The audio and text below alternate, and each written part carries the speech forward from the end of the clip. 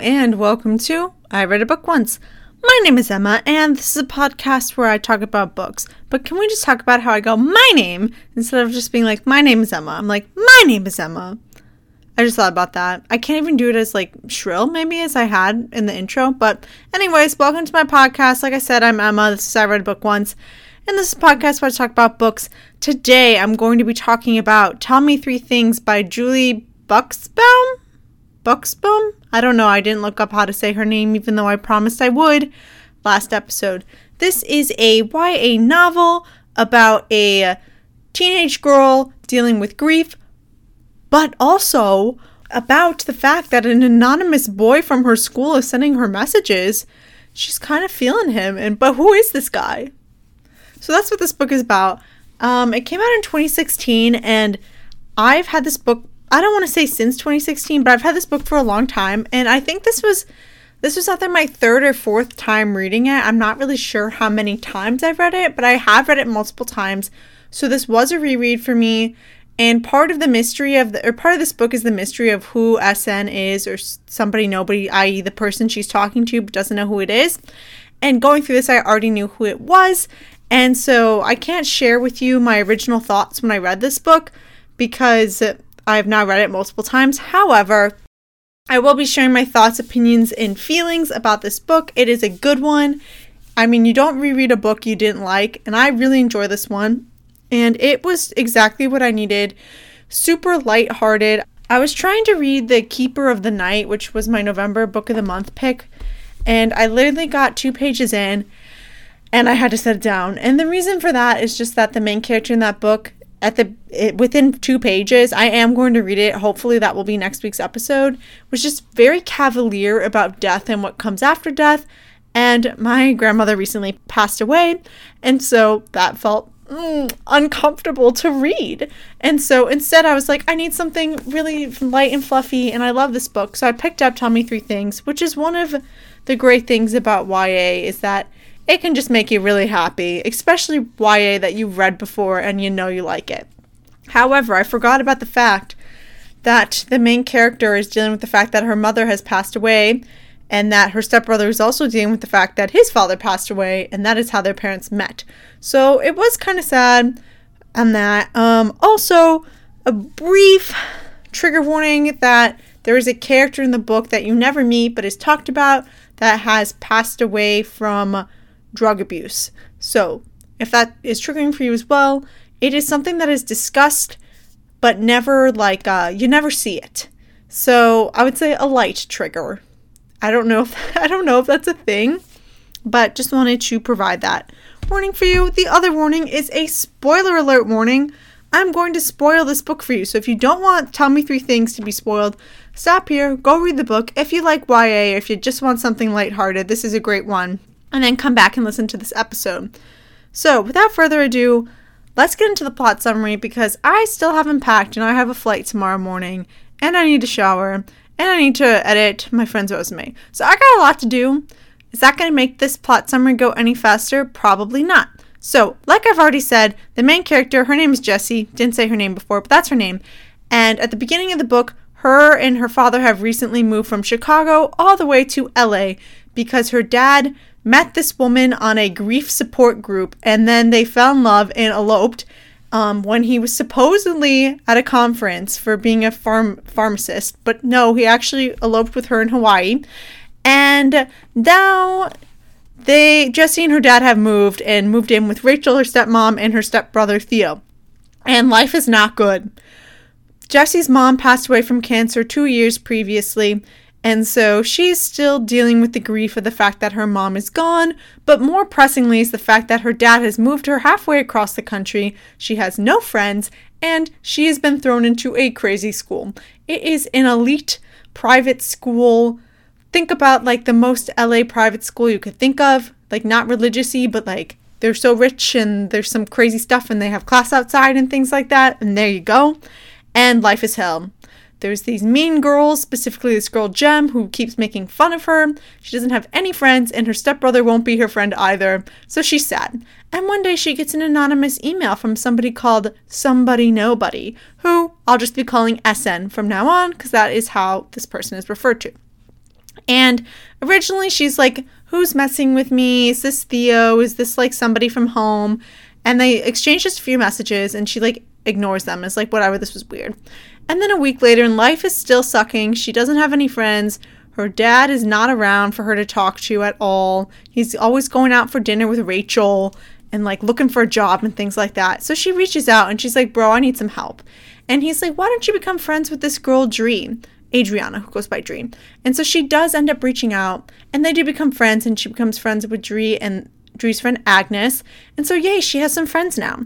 But also she gets this job at a bookstore, Book Out Below with an exclamation point, and ends up meeting this guy, Liam, who's a senior, she's a junior, and he's in this band called, wait for it, Orgasmville, or Oville, which is kind of funny considering my last name. Anyways, yeah, it's called Orgasmville, which really, that was a choice. That was a choice. Anyway, so they sort of are kind of becoming friends, but he's popular and the boyfriend to the girl who's bullying her. Also, meanwhile, they have a semester-long English project about The Wasteland by T.S. Eliot, and she ends up becoming partners with the guy who sits behind her, Ethan, who's maybe a bad boy. He always wears the same Batman t-shirt every single day, and he looks very troubled and very sleep-deprived, and maybe like a rock star, maybe. And he's got all the girls following him around. And Jesse's kind of like, he's kind of hot, but also I'm not sure how I feel about him. Because originally he's like, I'll just do the project for you. We don't need to talk. You'll get an A. And she's like, absolutely not. So then they end up kind of working together and she starts crushing on him. And then her and SN continue to correspond, but they move from email messages to instant messages, IMing. No cell phone numbers are exchanged, okay? But they IM. I don't actually know how you IM on a phone, but I guess you can do that. And so they end up becoming really good friends and sharing things with each other. And she keeps being like, why can't we meet? And he's like, I'm not ready. Things will change, blah, blah, blah. And he says he's a boy. But at one point, she thinks it might be her stepbrother, Theo. And throughout the book, the two of them start developing a relationship. Theo's dad died from lung cancer about a year previously. And he's also dealing with that. He's also gay. And so, like, he's not really getting a bunch of bullying from that, but he has in the past, and that is just a part of his personality. I personally think Theo was written as gay, so we don't have people, like, thinking about a weird relationship between step-siblings. I really think that's why, but whatever. I did enjoy Theo. Her and her dad get in a huge, big blowout fight. And then she also ends up meeting this guy. She goes to a party to see Oville play because Liam invites her, whatever. And she ends up seeing this guy named Caleb. And he's texting at the same time she's texting. And like, maybe that's SN. And she's like, becomes convinced that's him for whatever reason. And asks him out to coffee like another time. But then he kind of blows her off. And she's like, what the heck? And Jem's bullying increases and she's like, Liam, your girlfriend sucks. And then she's going to go to coffee with Caleb. And then Caleb is like, Liam broke up with Jem because he likes you and he's going to ask you out. And she's like, whoa. And the other thing is that Dree has this huge crush on Liam. So it's like, ooh. And also throughout this whole time, she has this best friend from home named Scarlett, who she has been texting and things like that throughout about her life. And her life is really sucking. So Rachel and her dad buy her plane tickets to go back to Chicago for a random weekend. It's not, I don't know, it's probably in October or November, but not Thanksgiving, okay? So she goes back there and Scarlett's all mad at her and her life is blowing up because she thinks that Caleb is SN and SN doesn't want to meet her, so she's depressed about that. Her and her dad are still fighting, things like that. She thinks her friendship with Dree and Agnes is going to be over if Dree finds out that Liam maybe likes her. So she's putting all this, like, stuff on Scarlett, and Scarlett's like, shut up, you are being a horrible friend because you haven't asked me how I am in the months you've been gone, and we were like best friends and had no other friends, and now I have no friends, and I have this boyfriend, and I maybe want to sleep with him, but I can't, I don't know, like all this stuff. Then they end up making up, and SN sends her all these messages because they get drunk one night, and and so she like sends messages to him like, why don't you want to meet me, blah, blah, blah. And then he's like, you know what? Yes, let's meet. She goes back and they're going to meet on a Wednesday. On Monday, she's meeting with Ethan about her project. and she's talking to Ethan about Liam, and Ethan is like, say no. Like, if you don't want to go out with him, just say no. And then she's like, maybe Ethan is SN, which would be great because she's in love with both of them. So, like, that would really just kill two birds with one stone. So then her and her dad make up the next day, and her dad's like, yeah, I've been kind of shitty. And we're like, yeah, no kidding, you've been kind of shitty. And then she's going to the IHOP because they're going to meet at IHOP for whatever reason to meet. And she's sitting down, and Liam walks in, and she's like, her heart like drops. She's like, I can't believe Liam is SN. Dre has given her the go ahead to, like, if Liam is SN, then you can go out with him, like, whatever, I'll get over it. He sits down and he asks her out, and she's just kind of stalling. She doesn't know what to do because she doesn't like him that way. She doesn't even really like him that much in general. He's like, oh, Jesse's such a good listener. But she's like, not really. I mean, he just talks a lot, like, whatever. And so then Ethan and Caleb come in immediately following. Oh my God. And now she's confused, and Liam's like trying to have her ask her out and get an answer. And Ethan's like, wait, no. And he sends her a text. And it turns out he was SN all along. And she's like, bye, Liam. I don't care about you. I'm in love with Ethan. She doesn't say that, but she's like, it's Ethan. It's always been. Then Ethan sits down, and then they have a 3 hour long date at the IHOP. And it turns out that, like, part of this whole thing of, like, why her stepbrother Theo was like, Ethan's damaged, whatever. Turns out last year, Ethan's older brother overdosed on heroin and died. So a lot of people think that, like, he also does drugs, and he's part of the same band that Liam is in and all this other stuff. So they were all there because of band practice, whatever. And it turns out the lie that he told her was that he had a sister who died instead of a brother who died, because that was part of the whole SN conversation, which I kind of skipped over. But that is the basic plot of this book. Honestly, I think I did that in 9 minutes. That might be a record, except one time I think I did it in 5. However, this might be a record. It is a shorter book, only maybe 330 pages, as is the norm with a lot of YA novels. And I think I went through it a lot really quickly. I kind of gave you the broad strokes instead of the more minutia stuff like that. But that's okay. I feel like you got the gist of it. I'm not really sure how any of you feel about these plot summaries. Please tell me your opinion. Do you like the plot summary? Do you wish I just read the back of the book? Do you wish they were shorter? I don't know. Let me know. I just tell you the whole summary because maybe you want to hear it. I don't know. Okay, let's get into it. Let's start off with the thing that really just, let's talk about Jesse and Theo's parents. Specifically, Jesse's dad and Theo's mom getting married. Now, part of this, reading this now is not a high schooler. Also, the last time I read this was right around Thanksgiving, my sophomore year of college. So it's kind of timely that I've read this again right before Thanksgiving. Last time I read it right after Thanksgiving, but it's okay. Anyways, reading this now as I'm older and, wiser, I guess. Now that, I'm not a parent. I definitely am not a parent of a teenager. But, listening to parents of teenagers talk and things like that, I feel a little bit differently about the relationship, and that, like, part of it is that parents do deserve to move on and to find love again, whether that be after a divorce or, in this case, after their partner dies, their spouse dies.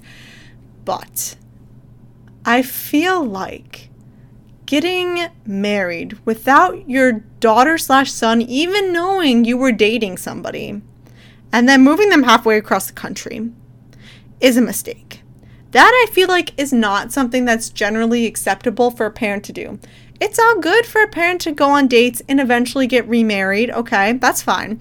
Yeah, but maybe your child should know you're dating before you get married, especially to somebody who lives in California and you live in Chicago. That just seemed like, I don't know what her dad was thinking. Like, he deserves to be happy, but I feel like they could have done long distance for a bit of time. Okay? This was not cool.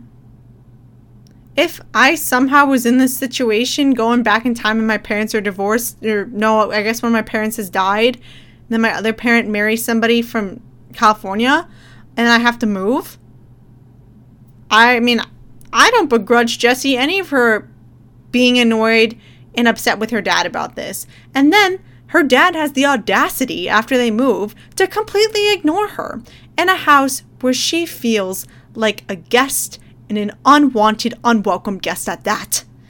And like, he's never around, always going out to dinners with Rachel, which then they end up fighting about in the middle of the book. It's kind of like a crazy scene. Not crazy, but like, oh my God, I can't believe it. No, oh my God, this is awful. There we go. And, but then he's also like trying to find this job, and they haven't talked in weeks about just like, how's your day? And then he's breaking down one night, and she has to comfort him like she's the adult. That's one thing that I really dislike in real life a lot, and then also in books. Children are children. They should not be acting as adults for their parents, okay? Like, I love my parents and I am here to support them, but I also love that my parents have not made me act as their parent or an adult to them, because that is not my job. That is not my role, my responsibility. Jessie is also grieving, and her life is arguably worse than his. Definitely worse than his. So, like, that was one of the things that it's like, not a fan about that. It's not good. It's not a good look. Jessie's life ultimately ends up becoming good by the end of the book. Like, she's got this new boyfriend, she's got friends. Things are looking up for her. She's got a friendship sort of with her stepbrother, but what her dad did was messed up.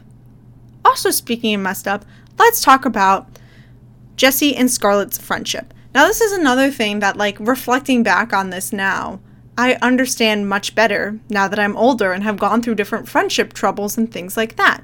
So basically, I only briefly mentioned Scarlett near the end of the plot summary because she's only really relevant at the end, but throughout the book, there is a lot of social media texting aspects as well as the emails at the beginning.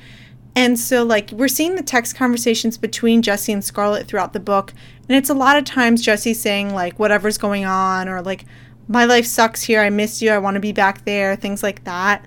And then Scarlett responding. There's some things about, like, her boyfriend and, like, other stuff like that, but for the most part, it's about Jessie. Now, you're reading a book and Jessie's the main character, so while you're reading it, this doesn't seem, like, out of line.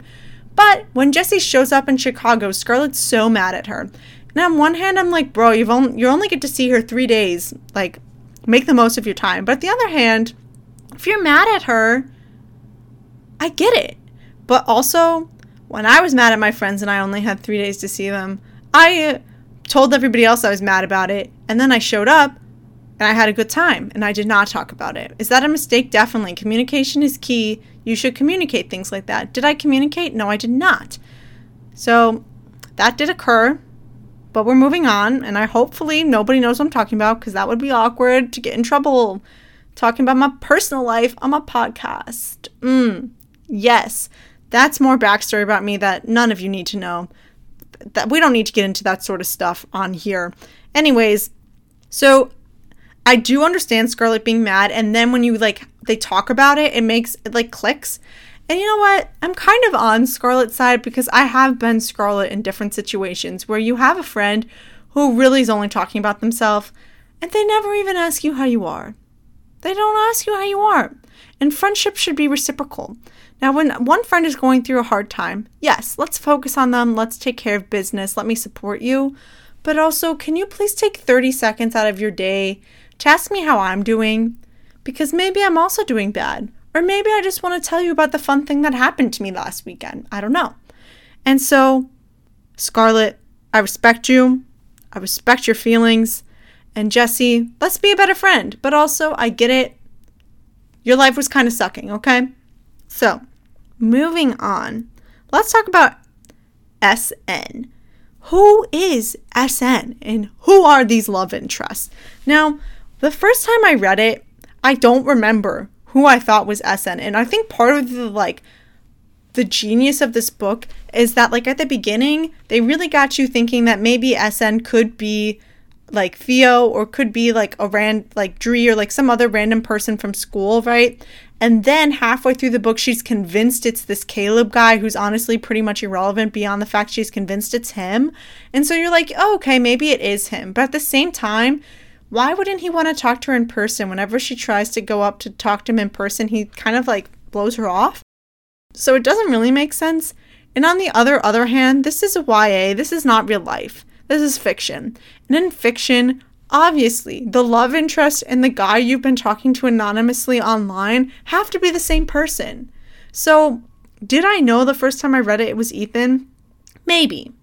As I read it more times, it is clear because he talks about, like, as SN, he talks about, like, he'll tell her who he is once he's brave enough to, like, swipe the curl out of her face and tuck it behind her ear or something romantic like that. And at one point in real life, he almost does that. Ugh. And so as I'm reading it, like, a second and a third time, I'm, like, catching things like that. One thing that keeps you guessing is that SN only types in lowercase with, like, proper punctuation, stuff like that, which, like, is different than how Ethan texts in real life because she ends up getting Ethan's phone number. So that's, like, another thing that's, like, okay, you're not really expecting it. They don't text the same way. They don't talk about the same things. Like, they've had conversations both in person and online, and Ethan's not reacting as though he already knows this information. So, I don't know. I can't remember if I knew it was Ethan by the end or not. But, like, honestly, if you're reading this YA, by the end, you're kind of like, it must be Ethan. But you're also like, what if it's not Ethan? What if it actually is Liam? Ugh. Liam is not a bad guy, but he's just kind of, he's not irrelevant, but you're just kind of like, get out of the way so we can get it on with Ethan. Ethan, who's supposedly damaged. Now, he is damaged, but not in a drug way, so we love that. We love that he's not addicted to drugs, because that is not fun. Anyways, yes. What else should I talk about? I guess that's all I want to say about, like, my thoughts about who SN was, but I do love an anonymous conversation. So if you want to have an anonymous conversation with me, I'm inviting you right now to send me an email at ireadabookOnceblog@gmail.com, and we can have our own SN relationship, okay? Now, that would be weird. I don't actually think anybody's going to do it, but I do invite everybody at the end of every episode to send me an email about the episode or DM me on Instagram at ireadabookOnceblog. So am I always inviting an SN relationship conversation with my listeners? Maybe. I mean, I'm just kind of joking. It's kind of funny. But, like, I just think the idea of it happening to me is, like, hilarious because of the fact that this email is out there. So theoretically it could happen anyways. I was just like, after I finished reading the book, I was like, Emma, you got to make a joke about that. And I think the joke kind of fell flat here. But I'm going to leave it in anyways, and you are welcome. I'm soliciting you to email me, please. But the idea of this, I love it, but it's also kind of really creepy. Like, online dating is sort of similar, except for the fact that you have pictures, and you could definitely be getting catfished, as Love Hard taught us, the Netflix movie. However, you could also not be getting catfished, and you have some sort of picture in mind, and the fact that, like, you will actually meet, versus here, we don't know anything. Like, we don't know. And so, like, actually, the idea of somebody doing this to you is actually really creepy, except for the fact that this is a YA novel, or it's fiction, and in that way, it makes it fun and not weird or creepy at all. But yeah, probably it is weird and creepy, but also I really love it as a premise and the frame that the novel is framed around. I just said frame a lot. Another thing about this book is it was really a book that was made to test me and my reading habits. I may or may not have mentioned this before, but I have this really bad reading habit where I will skip paragraphs of description or internal thought monologue and read the dialogue that comes after it, or the text, like something like that, and then go back and then read the stuff that I skipped over because the dialogue really is just like punching out at me. I gotta read it. And in this case, there's so many IMs, which is part of the reason that this book is so quick to read, is that, like, some pages don't have that many words because it's just the text conversation back and forth between people. And so I had this bad habit of reading the text conversation and then being like, oh wait, I skipped these paragraphs of actual important info just to read this text conversation. And so it really did test me, and I failed the test because I did skip and just read those text conversations instead. But I did read all the words. I just, like, read some of them twice and skipped over some and then had to go back and read them again. Okay, 2 final things to talk about. First, just a side point. Now, I haven't talked about this in a long time, but you may or may not know / remember the Medieval Life and Times of Kit Sweetly book, the Life and Medieval Times of Kit Sweetly book that I hated, that I read in 2020, one of the worst books I read that year. Ooh, I despise it. Anyways, during that episode, I have a whole section talking about making fun of gluten-free people, and so I feel like I should resurrect it because this does happen kind of in this book. And so we're in LA, and the whole thing about California is that they eat frou-frou stuff, like, oh, the granola, they eat the granola, and, like, everybody's vegan, and then, so, like, there's basically 2 different times where they make fun of, like, gluten-free stuff, where it's like, pizza shouldn't be gluten-free, which my brother actually does agree with. He doesn't really like to eat pizza anymore because of that, but the whole idea that they're, like, presenting onto us is that everything there is gluten-free, and I don't live in California, and I've only visited a few times. However, I take offense in that, especially back in 2016, I highly doubt that you were going to call up a pizza place and they would be like, sorry, we only serve gluten-free pizza. That's not happening, okay? And so that sort of stuff makes me mad for 2 reasons. First of all, it's false. I live in a city, a popular city, and I have a hard time finding things that are gluten-free to eat here. And so I find, first of all, that it's offensive that you think that everything is gluten-free. I'm not saying it's better. It's obviously not better. But, like, let's not do that. And the other thing is that, like, they make fun of it, like, not necessarily in this book, but in general, it's, like, put forth as though it's, like, a fad, like a diet fad. Like, oh, only, like, hipsters isn't even a thing anymore, but, like, only hipsters are eating this, whatever, blah, blah, blah. And more people are getting diagnosed with celiac or gluten intolerance. This is actually a serious issue and something that people with celiac get seriously sick with things like that happen. And I just don't think it's cool to make fun of things like that. And this is me bringing awareness to this issue because I, first of all, can speak on it because I am gluten-free myself. And second of all, it is something that I guess this is the same point that I'm more qualified to speak on it. Well, I can speak on other issues of being mean and prejudice and discrimination. Not that these are instances necessarily of discrimination, but I just want to bring attention to this because it is not very well known, and you should all know that it's mean to say things like that, okay?